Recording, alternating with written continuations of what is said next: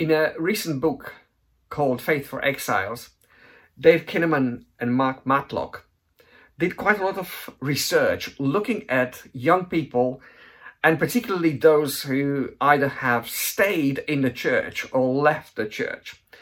And they have identified that those who were more committed to their Christian beliefs and behaviors, they call them resilient disciples, are the ones that tend to make it in the long run. And really, based on their research and their findings, they realize that there's a real difference between the two. And those who are very intentional about their devotional life certainly are the ones who are the so-called resilient disciples. So the percentages were something like this. Those who spent time regularly found that their life with Jesus, they found that their life was re-energized. 87% of those who made it, as opposed to those who didn't make it, who were 46%. Those who were reading the Bible, making them feel closer to God, the percentage was 87 as opposed to 44. And those who were spending time listening to God as part of their prayer life, 78 to 48. And prayer not being a chore, but part of their vibrant spiritual life, it was 64 versus 39. So the research was really showing that devotional life and pursuing intimacy with God is absolutely essential for those who want to grow in their Christian faith and be, in Kinnaman's word, resilient disciples of Jesus. And this is what we're going to look at this morning as we finish our series of choices in the waiting room. Waiting room choices. What do we do when we feel we are in the waiting room of life? When things are really challenging, when things don't turn out the way we wanted them to be, and actually there's a major disruption to our life. And we find the frustration, the discouragement, the disappointment, and often even the brokenness of being in those waiting room situations in life. What do we do? And it very much relates to some of the things that we feel right now as we are dealing with the immediate effects and the after effects of the pandemic that we're living in globally. So our partners for the journey this morning are going to be two characters that were very significant at a very interesting time in the life of Jesus, as Jesus, who enters into our world as God becoming a man, born to Mary and Joseph, is being brought to the temple. Two characters, Simeon and Anna, fairly understated in the whole history of Scripture. They really shine with that sense of being those who, in the waiting room situation, choose devotion to God. So, as part of this is what Luke is describing in Luke chapter 2. Now there was a man in Jerusalem called Simeon, who was righteous and devout. He was waiting for the consolation of Israel, and the Holy Spirit was on him. It had been revealed to him by the Holy Spirit that he would not die before he had seen the Lord's Messiah. Moved by the Spirit, he went into the temple courts. When the parents brought in the child Jesus to do for him what the custom of the law required, Simeon took him in his arms and praised God.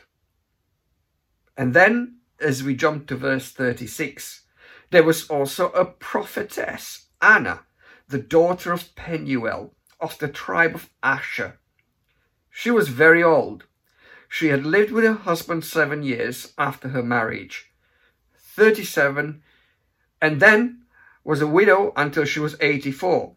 She never left the temple, but worshipped night and day, fasting and praying. Verse 38, coming up to them at that very moment, she gave thanks to God and spoke about the child to all who were looking for the redemption of Jerusalem.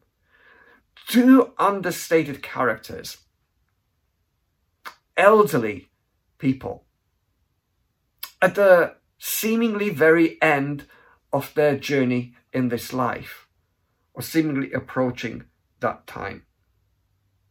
And yet, there were people who kept waiting for the coming of the promised Messiah. This would have been an expectation for all devout Jews who would have been disenchanted either with the sense of compromise within the established religious quarters, or incredibly disheartened by the Roman oppression.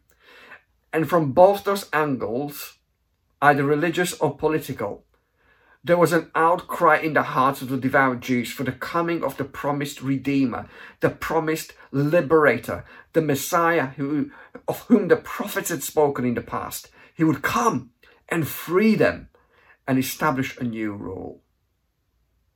And they were waiting for this Messiah. But there were hundreds and hundreds of years between what the prophets had prophesied and the fulfillment that was now just before their eyes. So what did they do in between? What did they do when they had this promise and they were probably praying those prayers until that moment when it became reality? Let me say this. Waiting wasn't easy for them. If you think about Anna, her life would have been so tough. She became a widow very early in her life. And to be a widow in that context would have been incredibly challenging. First of all, from a very practical, economical point of view, she would have been dependent normally on a husband, and being a widow would have placed her in a very vulnerable state. But just think about relationally, emotionally, how she would have felt being widowed at such an early age.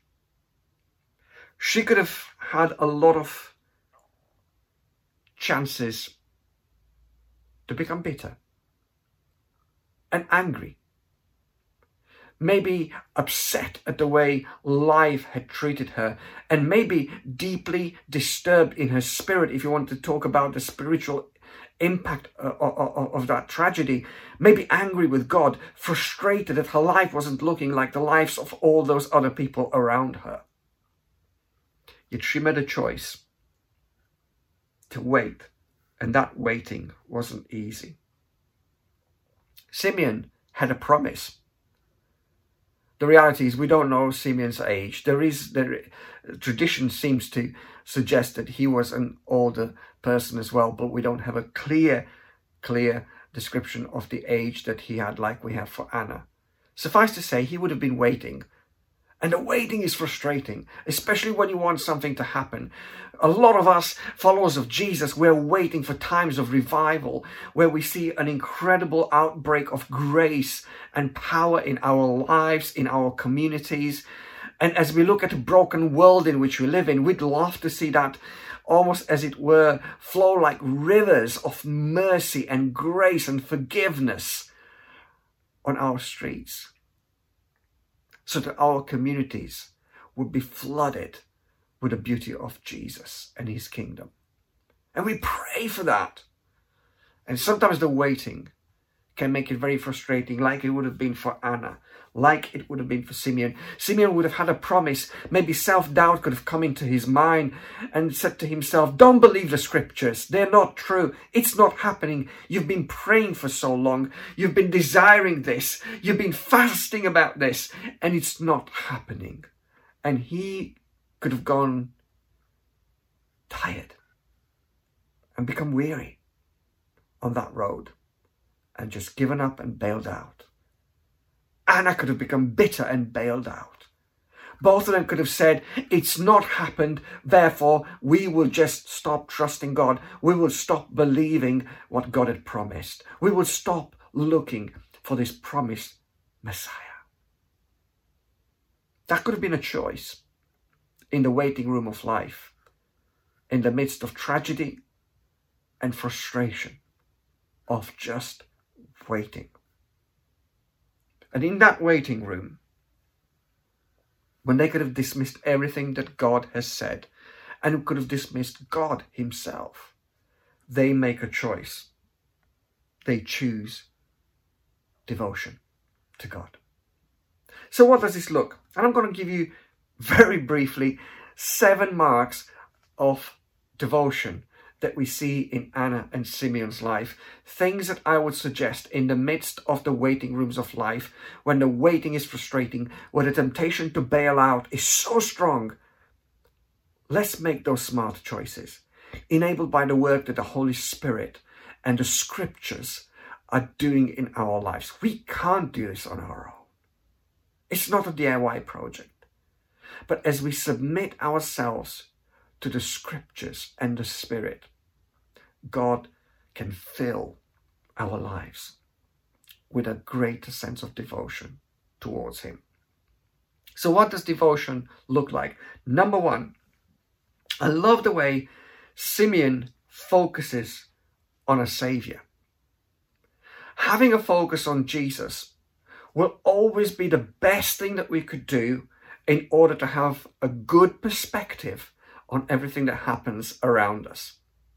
If our focus is either on ourselves or the craziness of the opinions and the ideas all around us, we would get so messed up and our heads would be so confused and our allegiances would be so divided. Simeon has this single-minded focus on the Messiah. It's almost as if his purpose in life is to see this Messiah. And at the very heart of devotion, it's a focus on Jesus. Not on other theological things, not on happenings here and there, not on the tragedies around us that can be so overwhelming, but a focus on Jesus Himself. That's number 1. Number 2, I love the way the Spirit of God is speaking to Simeon and calling him to go to the temple. The Holy Spirit was on him, and it was revealed to him by the Holy Spirit that he would not die. And then, moved by the Spirit, he went into the temple courts. It seems like really Simeon has this relationship with the Holy Spirit, which is God in us, through which he's listening. He has a position of submission, attentiveness, a humble desire to hear from God. And that's again a great mark of devotion, is somebody who is willing to stop and listen and obey what the Spirit is saying. That's why Simeon was able to meet this Messiah, because he listened to what the Spirit of God was saying. And the Spirit of God is speaking to us every day through Scripture, and He's also speaking in very personal ways as He's trying to guide us. And very much linked to that, number 3 is obeying. You believe and you obey. So when the Spirit is speaking to him, not only is he attentive, but he believes it and he acts upon it. And he actually gets his feet moving and goes to the temple where the Spirit had called him to do. Simeon could have said, oh, if this Messiah is coming, why do I have to go all the way to the temple? Why today? It's not happened until now. Why bother? But he believes it in his heart. And he's obedient in his action, because that's what a devoted life looks like. Believing and obeying that which the Spirit of God is saying concerning Jesus. And then I like the fact that he gets to meet Jesus at a temple. This was the place of a spiritual encounter. It was an environment where those who were worshipping were coming to connect with God. Don't underestimate how important it is for you and I to have that place. We don't have a temple. We don't believe that a building is necessarily special. And certainly living in the COVID time now, we don't have a building for a physical gathering, and we don't have any physical gatherings apart from the little scattered meetings that some of you in the small groups are doing in a socially distanced way. And the stuff that we do on Zoom. But it is important to use what is available to connect spiritually, And again, I want to say, if you can connect on Zoom, I don't know everybody can, but if you can connect on Zoom, don't let either laziness or intimidation or the thought of, I don't need it, put you off. It's a great place of encounter with God. And I would really encourage you to actually connect. Come to the temple. The temple is not physical. It's a gathering of those who come in an environment where they can encounter God as a community together. Number 5, we look at Anna. I love the fact that she devotes her life to worshiping God. It says that she had been a widow and she never left the temple, would worship night and day, fasting and praying, worship night and day. This is saying to me, this is somebody for whom this is not just ritual, it's a lifestyle. Devotion should be a lifestyle, not a ritual. This is about a relationship, not a ritual. This is not just about I'm clocking in my little prayer time and then live the rest of my life as if God doesn't exist. But this is allowing my relationship with God to permeate everything that I do. My family life, my work life, my hobbies, everything. My relationship with God is my everything. It's integrated at the very center of my life. And that's what Anna did devotionally. She chose worship as a lifestyle, not a ritual. Number 6, she was passionate and sacrificial. It says that she was praying and fasting. Praying and fasting is about somebody who is devoted passionately to God and is saying, this is so important to me. I'm going to withdraw myself from and sacrifice from eating in order to spend time with God. This is so important. I am so in love with God. I am so willing to see God move that I am going to not eat and choose to spend that time in prayer. This is somebody who's serious about God. And again, that's a sign of a devotional life. Somebody who would say, this is just so important and I so want to see the promises of God that I'm going to pray for this. Number 7, I love that at the very end, both of them end up thanking, praising and glorifying God. When they meet this Messiah, their hearts are filled with praise and they can't stop themselves, but they want to declare the beauty of the wonderful gift that God had given to them by allowing them to see, to witness with their own eyes and to hold in their own hands this wonderful promised Messiah that the Holy Spirit revealed to them. So that's their choice. Their choice is devotion. And devotion, as we go back through all of them in a recap, devotion puts Jesus at the very center. Devotion is about listening and hearing what the Holy Spirit is saying to us.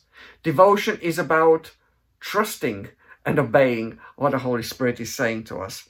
Devotion is about getting to the temple, being with others in an environment of seeking an encounter with God. Devotion is about choosing worship as a lifestyle and not a ritual. Devotion is about passion. Really wanted to see God come through on those promises. Devotion is about glorifying, thanking, and praising God. That's the choice they made. And this was so amazing. Listen, they were so privileged because they got to meet Jesus.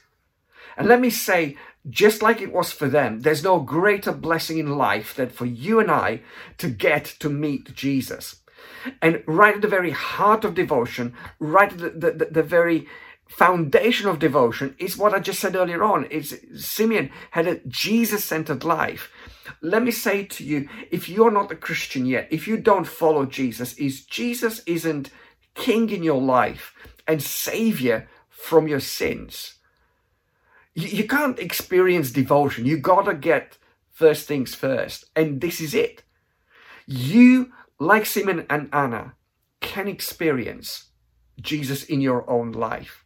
And my invitation to you this morning is to actually surrender your life to Christ and to say, I'm going to choose to make Jesus my Lord and Savior. That means he's my Savior, and he can take me out of my life of sin. He can do the big turnaround in my life. But he is also my Lord, my King, my boss, the ultimate authority in my life. And that's the very first step of a life of devotion. And I'm encouraging you by asking you this question: have you met Jesus? Because you can today. And right after this message, you can kneel down and pray and surrender your life to Christ and say, from today, I'm going to start this journey with Jesus. And then you can get in touch with us so we can pray for you, we can encourage you, we can help you be part of a group of other Christians who are on the same journey, and we can give you all the tools that will enable you to flourish in this journey. They have met Jesus. Have you met Jesus? Maybe say, yeah, I have, Christy. I've met him, and he is Savior, and he is Lord in my life. Maybe you've grown tired in this journey. I want to say to you,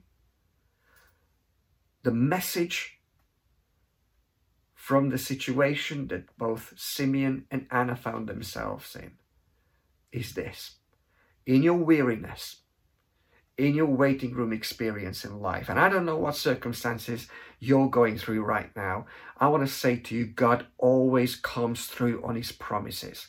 Don't give up hope.